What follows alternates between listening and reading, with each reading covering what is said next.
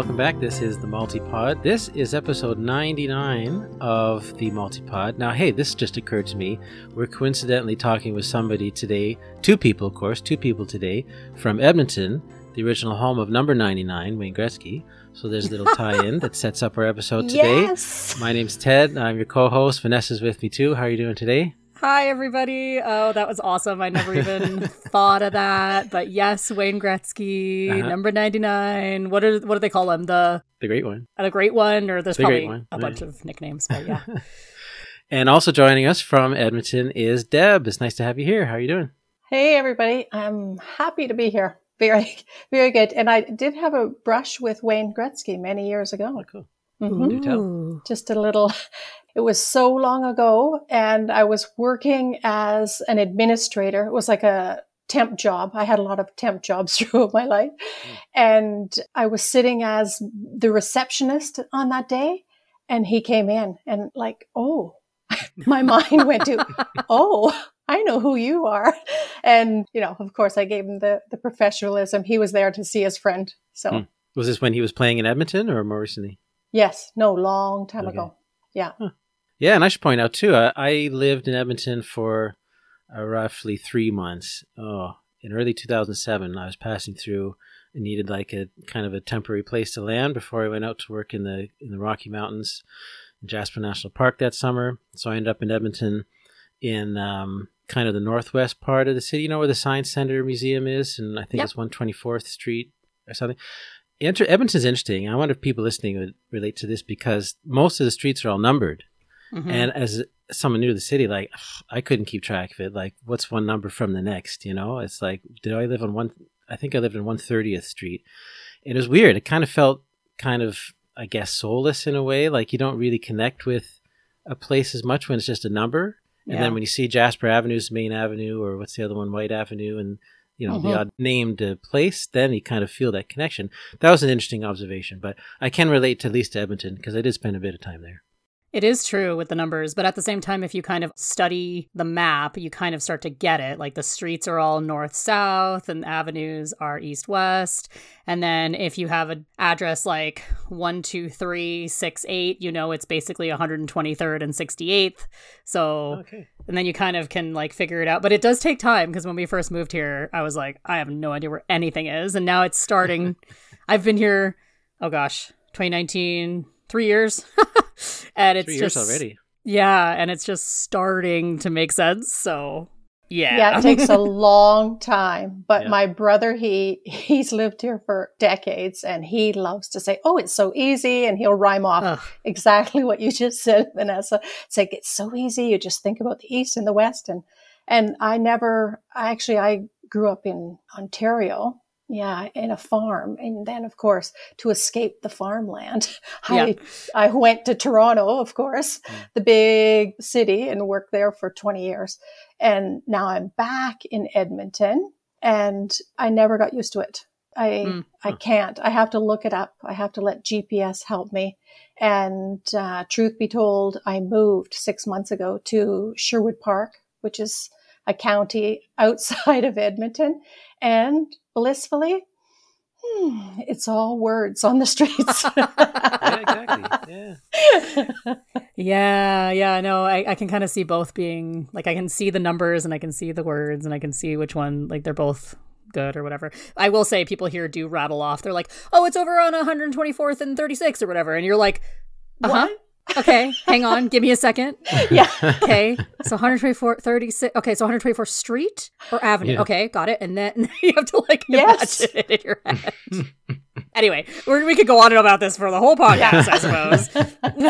But, yeah. Well, this might frame some discussion, I guess, about place and where we settle and where we spend our time. I mean, very true. Deb, for one thing, do you see yourself staying where you are now kind of indefinitely, or do you think you might move on at some point? Maybe somewhere else other than the Edmonton area or somewhere else? Yeah, I don't know. Maybe a year ago when I decided I was going to move, I decided, okay, I'm moving, but I don't know where. And so I just pinned up something quickly on my vision board that says, the next place I live in, I'm going to live there for 8 years. Okay. And so that's my plan. So I've got 7.5 years to go before I have to make a decision. So you moved to I Sherwood moved to Park. Sherwood Park, which is really on the outskirts. So it's easy to get out of town and go hiking. And it's just much quieter. It's kind of like a small town, but with all the big city necessities of shopping, etc. Yeah. So it's nice. Yeah, Sherwood Park is nice. We've talked about maybe buying a house out there, but we don't necessarily want to deal with the commute because we both work in Edmonton and that's not going to change anytime soon. So right. It's a little too far for us. But Edmonton, to give some people an idea, is it's very suburban. It's very urban sprawl. It has a downtown that's very nice. Like, it's got the high rises in the downtown area, but then it's got a lot of spread outside of that. And you've got some little suburban communities that are just outside Edmonton. So it's easy to get to Edmonton. But at the same time, I don't know if I want to have a half an hour to 40-minute commute one way, depending on where you're coming from. And, it's just, I've done that and I don't want that. I think that Edmonton, for Americans that are listening, I think it's very similar to Kansas City from the pictures I've seen, or maybe even Indianapolis, because it's got there's a word for it. Skyline. Yeah, the skyline. There you go. Yeah. It looks very much like Kansas City or Indianapolis. So if there's Americans listening, that might give you an idea of what it looks like. And then it's very flat. Yeah. Like the mountains are like 3 hours away, Right. but you can't see them. So Right. Yeah. Deb, part of your story is the places you've lived and, as you've said, stayed while living or kind of stayed long term, I think. So are there, there's a whole list here on your profile, alphabetically perhaps, and almost. Probably. Antigua, Argentina, Peru's there. But then you go back to see Colombia, Cuba, Dominican Republic, Ecuador, France, Italy, Switzerland, and then Greece, Turkey, Guatemala, Mexico, U.S., Bahamas. Are there any places that and of course, Santiago. I know you lived in Santiago, Chile for a longer time, right? Yeah. I lived there for 8 years. Is that a place that really stands out then for you? Yes. And because I call myself the woman of words or the word police, I have trouble with living. If I'm just technically on vacation and I still have a home somewhere else, I don't really call it living somewhere else. It's just staying. And I was kind of disappointed, like, I've only traveled to 18 countries. I need more. Only 18. But yes, I did. Living in Santiago was a massive shift, and it came through life coaching. And I kept talking about it with my very first life coach, actually, Claire. And it was our last call. And she said, stop talking about it and just do it if you're going to do it. And I really had the vision of a light bulb. I can remember where I was at the table in my condo in downtown Toronto. And I went about selling everything. First I decided that I wanted to teach business English. So I went back and got my certification at the university to get that done and dusted. And it was magnificent in so many ways. A lot of work, but really I sold my condo, my car, and everything, and put my life into 3 suitcases. Wow. Nice. And just did it. And my intuition and my desire to do that was on my side because I was just madly in love with Spanish, the Spanish language, and I still am. And so I ran into a fellow. I think it was in the days when you had those posters on bulletin boards. I was at the university and there was a posting of a fellow who wanted to do English-Spanish exchange. And so we met up at the cafe a couple times a week, and lo and behold, he was from Santiago, Chile. And then he put me in touch with his sister-in-law, who picked me up at the airport and let me stay with her for a couple of weeks while I found a place. Total stranger, but it just happened so systematically. When I lived there, I took a lot of taxis. I didn't own a car at the time, so that was always the question multiple times a day. Do you like living here? And it was always depende del día. Depends on the day. Sure. When were you there? 2005 until 2012. Okay. Nice. Have you been back since? No, but I would love to. I saw on your Puttyverse profile that the most memorable life-altering book that you've read is Feel the Fear and Do It Anyway, which is like literally describing what you just said of like, I just packed up into 3 suitcases and went to another country. And so I'm curious, did you read that book before you did that move or after? Before, long before. Okay. Yeah, I think I was in my late 20s when I decided that I'd had enough with so much indecision and not knowing what to do. So I just started upon I'm going to read every self-care book there is that is in publication. And I think I have. But actually now this year and last year, I'm saying no to more than ever before. But yeah, that's a pretty old book. And yeah, she's still on my list. I think I own the book. It might be in my many boxes of books that haven't gotten unpacked from my move yet. But absolutely, I live by that because there's so many things to be fearful about. So just do it. Was that maybe the biggest moment or application of that principle, or have you done it in other ways since then? I think I do it every day. Okay. Weekly, monthly, because there's always things that come up that cause anxiety and worry and indecision. Yeah. Yeah. Well, that's a good point. Like, it doesn't have to be something as big as selling everything you own and moving to Santiago, Chile. You can face, I guess, choices and moments every day, and even the little things, but it all matters. Yes. Especially the little things, those things that can hold us back. Yeah. Yeah, I have had to have some difficult conversations at work, my new job recently, and not because things are going badly, but just surprise to the Puttyverse and anybody listening, I'm pregnant. Surprise, Deb. Is this the official announcement? This might be the official announcement. I feel more comfortable announcing it now because I told my job and like it's out there. But that was the difficult conversation I had to have was like, hi, I've only been working here since October and I'm due in March. But I had to do it, I just had to because I have to tell them. I have to tell them I'm taking leave and stuff, right? So, and it was not easy. And then I had to tell them that so my original plan was to take 6 months off and then my husband would take 6 months off. Long story, but we're going to have to do it differently and I'm going to have to take 10 months off. So then I had to tell them after I had already told them I'm taking 6 months off. Had to tell them, just kidding, 4 more months on top of that. So hard conversations, right? And I was so anxious about it the whole time, but I just had to do it. Of course. You got to get on with your life plan. Yeah. Wow. Well, now I can officially say congratulations. Thank you. Oh my gosh. That's great. But I mean, that's also a big example of feeling the fear and doing it anyway. Because like this baby's coming and it's definitely scary, but it's also super exciting. Like, and the baby needs calm. The baby needs mom to be calm. Yeah, well, that's why I'm taking a leave. I don't know how people in the States do it. My heart goes out to them because I'm from the States, and if I had stayed there, this would be a totally different situation. And you're lucky to get a few weeks, right? Yeah, you're lucky to get a few weeks. And most people, it may depend on the state you're in. There might be somebody in the States is going to be yelling at us right now as they're listening, but there might be some what's it called, like medical leave some people might be able to take and stuff. But I mean, jobs don't offer maternity leave and they don't have to. So, yeah. Plus the cost too. You had to pay thousands of dollars to have a baby, right? I mean, we don't want to dump on it here, but I mean, it is a different experience for sure in places like Canada and Europe and elsewhere where you have the public health care. And it's just a whole different approach to these things. Yep. Yeah. That's actually also ties into travel and the experience of traveling and living in different places. Like you might go to a place that has a very different healthcare system than your home country or that you're used to.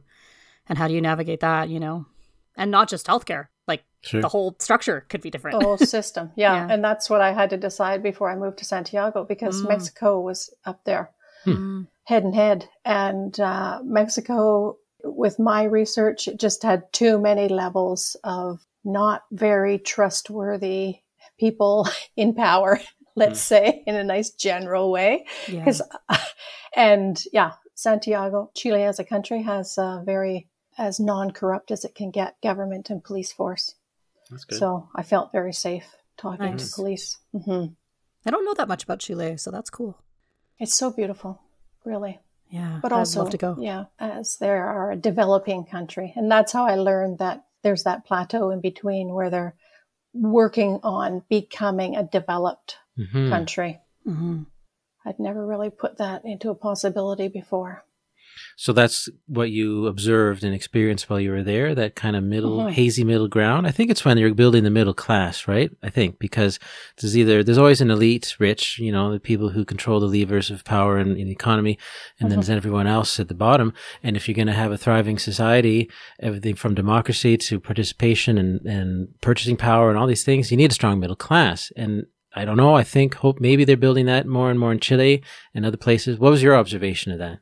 That's a big hole in the middle. That's what's absent. The middle piece. Absolutely. A lot of extremely wealthy people. Yeah. Oh, interesting. Yes.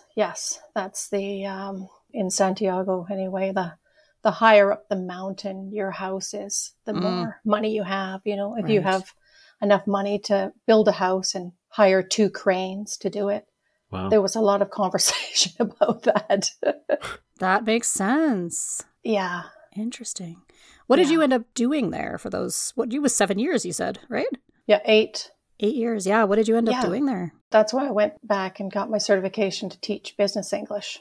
Oh, right. Okay. And so within corporations, which I was very comfortable with. When I was in Toronto, I worked for 20 years in IT, everything from software developer to business analyst and project manager.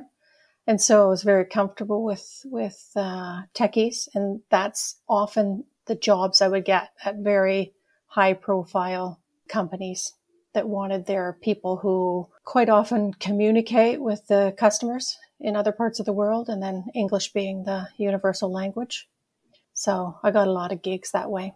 And then I morphed into translations. Oh, okay.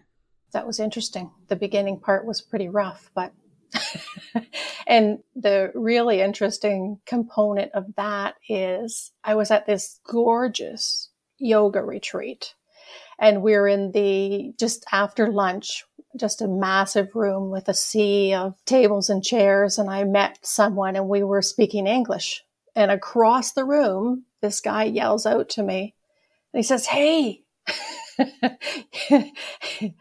And I don't remember, it's been a while. I don't remember exactly how we started it out, but what I ended up doing was the translation for the miners that were trapped underground. Oh, really? He was a university professor and he needed someone to do his translations. And I got to know him well. And the last job that I did was his involvement. I can't remember exactly, but he was the minister, maybe the minister of mining was interviewing all the people involved, the journalists and the people who were trapped once they were released from the underground mine situation. And there was one of the most difficult things because the slang was so heavy. I had to hire someone to help me with that slang because I didn't have enough knowledge of that. But it was like, wow. I vaguely remember this. This is I just looked at it, 2010, the Copiapó mining accident. Is that the one? Yeah. Copiapó is the town. I vaguely remember that being in the news as well. For 69 days here, it says. Wow. Oof. Yeah. So when you were involved, that was after it was over? Yeah, quite a while after, right? Once they had enough time to digest it and figure out what to do and how to compensate people and things like that. Oh, wow. Yeah, then they did an article on it. Wow. That's quite a story, though, for you to be so involved in a pretty key part of it. Like, whew. Mm-hmm. Yeah, it was.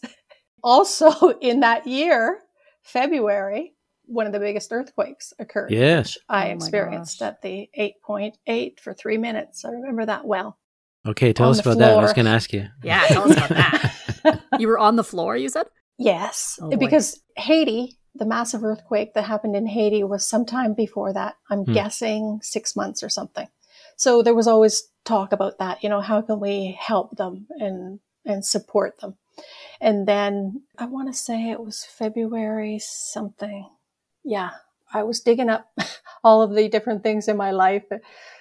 Saturday, February the 27th at 3:34 a.m., the earthquake was 8.8 for 3 minutes. And I was at a party the night before And I got home late, like maybe I went to bed at 1 or so. And then it started to happen. Like minor earthquakes were always there, and you had to really be sitting down to feel it. So if you felt like somebody was behind touching your chair, okay, that's like a mild earthquake occurring. Like, maybe you're on a patio having drinks or something. And so this was, it woke me up out of bed, and all those things went through my head. Like, where do I go? Doorway? No doorway? Make an arch with a table and think about that. So I just got on the floor beside my bed, and I was like clutching the blankets thinking, maybe I didn't give enough to the people in Haiti and I'm being cursed. Oh no. And it was wild. So once it ended, then I went down, and the condo building that I was living in, well, almost every building there has a concierge day and night. And so we just gathered around there with the radio, everybody in their pajamas, because it's not really safe to be outside because something else could fall. And I just remember getting colder and colder and colder because I just had my pajamas on, and it was shocking. But it was definitely far out of the city. In the city of Santiago, there were some major damages, but overall, not as much as in the south. Okay. And then I did have an opportunity to get together with some of the other expats. And we asked for funds from all of our friends and, in our home countries. And we built up a pretty good fund, and we did our own little work through buying things that were needed, clothing and food. And we had a driver that would drive down to the south and deliver it. Oh, nice. And that felt good. That felt really good. Wow. So this whole time, what's your Spanish level at? Because you said that you were gathering around listening to the radio, so you were able to like understand what was on the radio and the people around you and stuff, right? Yeah, cool. Absolutely. Cool. That would be very important in an emergency situation. Kind of, yes. And for me, learning a language is like the best part is when you get to the point where you can ask for what you don't know. Yeah. Until you can't ask for that, then you feel a little trapped because you can't move forward. Mm-hmm. But by then I knew quite a bit, and I had studied it. Are earthquakes, they're pretty common down there, aren't they? Very, very common. Yeah. So are things built pretty much to mitigate or withstand a lot of that?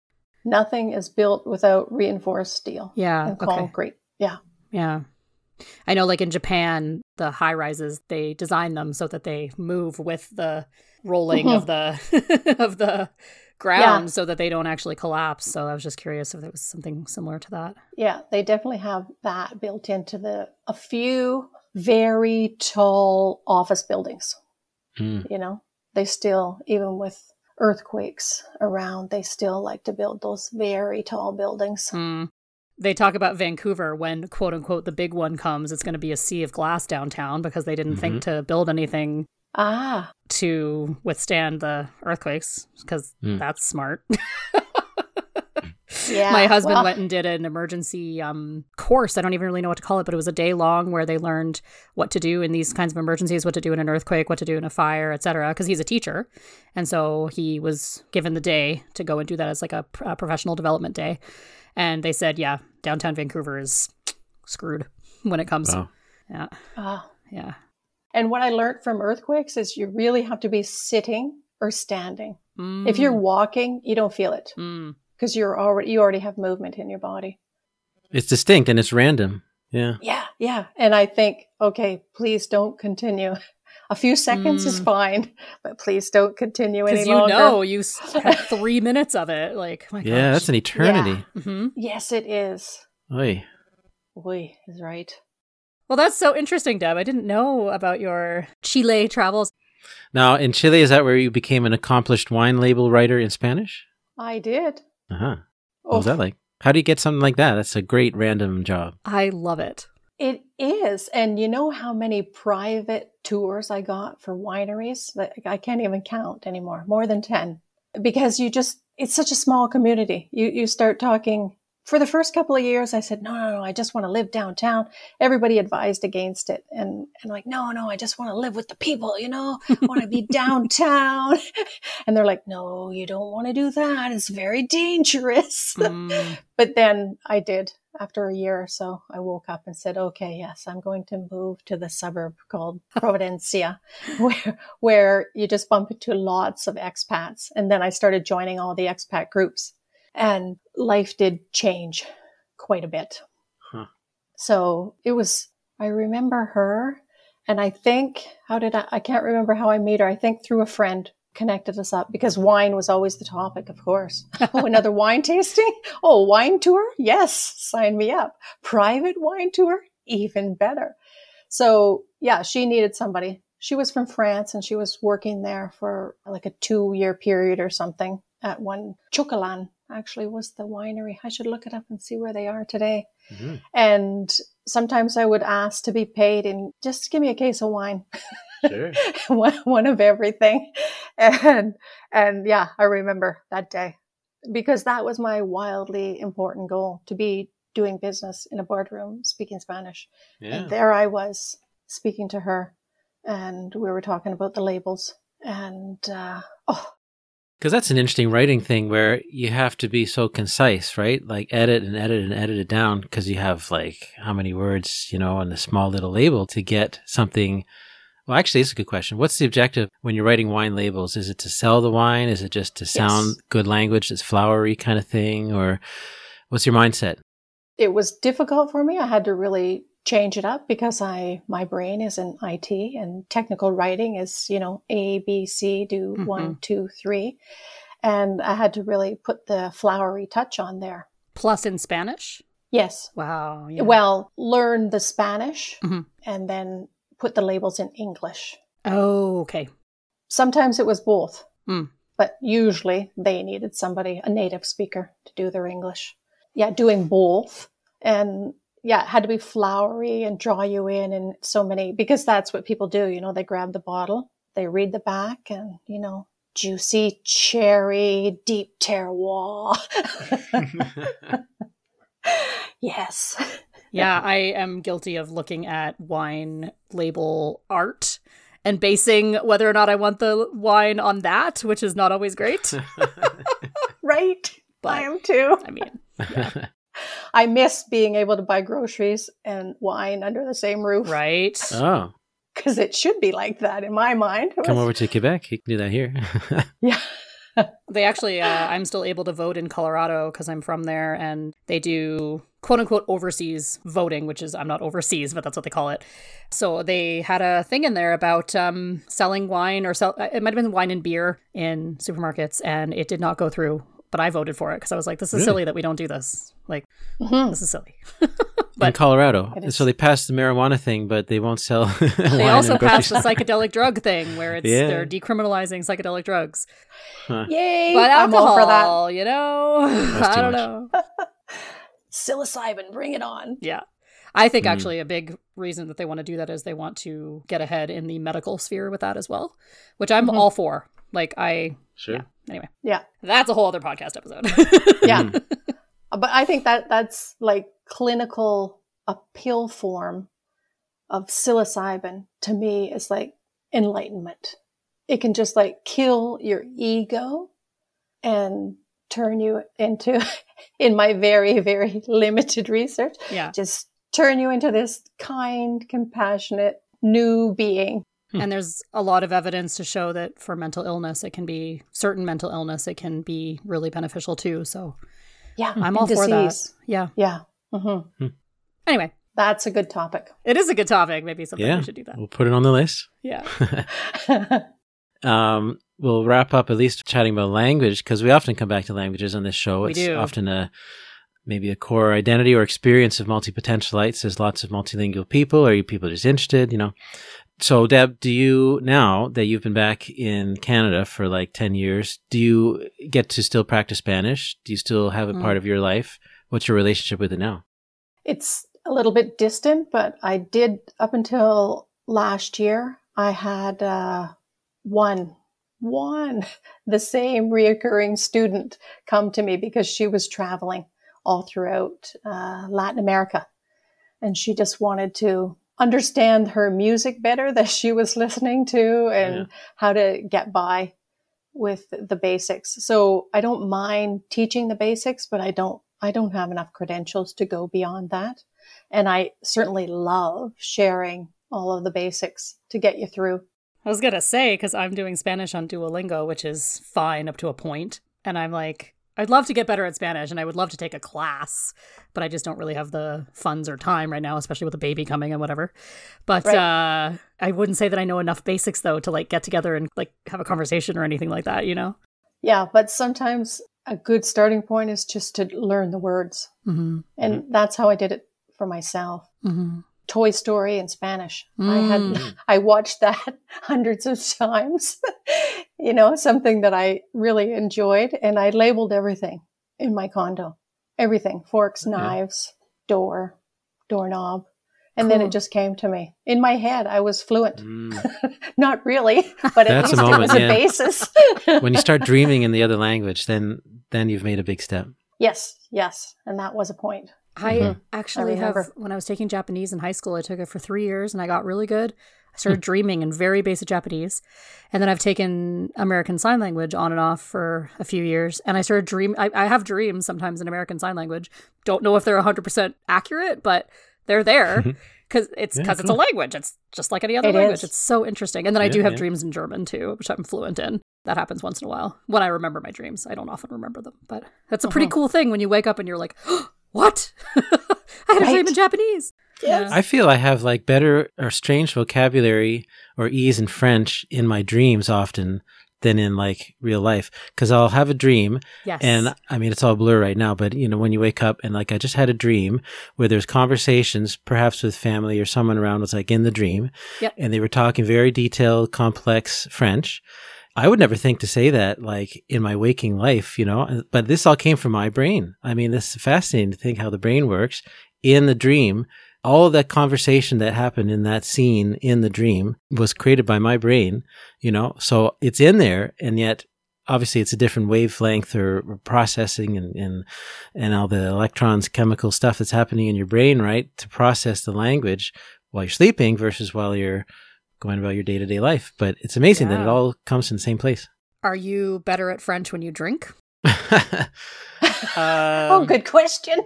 I suppose. I think it's probably the same now, actually, to be fair. But years ago, I would have been, yeah. Because I find the inhibitions, getting rid of the inhibitions makes a difference too. Because my German is like really good when I'm drinking.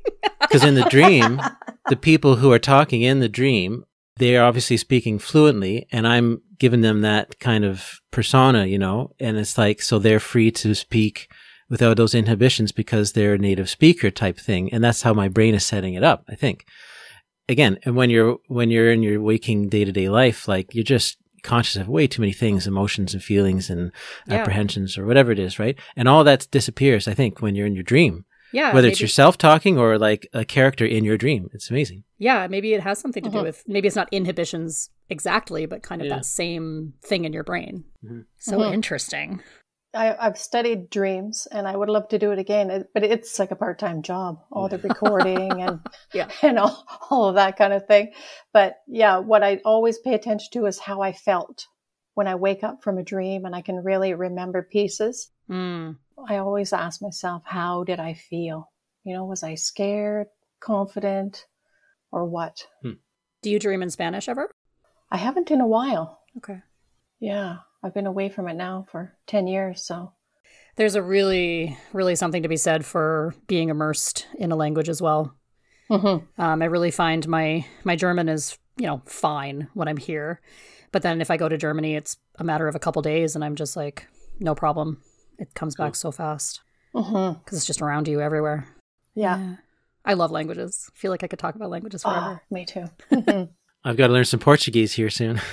Yeah, no kidding. Right. I think, Ted, what you said about multi-potentialites being very interested in languages is so true. And I wonder if it's because there's just so many of them that we can try to learn. And it's almost like endless possibilities, which for our multi-potentialite brains is like, ding. We love that. Yeah.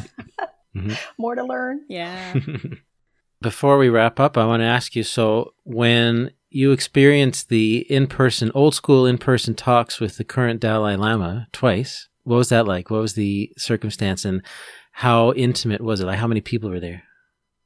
Never intimate with him. It's massive crowds. And there I was kind of in the middle of a massive crowd. Okay. First time was in Toronto. And the second time I saw him in person was in Santiago. And the crowds were smaller, definitely. So from me to where he was, probably a row of like 20 people or so. Yeah. But it has a good feeling to be in the same room. Even though I'm not a religious person, I was just kind of holding on to Buddhism there for a while. And it just seems to me he does the right thing. Mm-hmm. He makes the right choices. Yeah, interesting.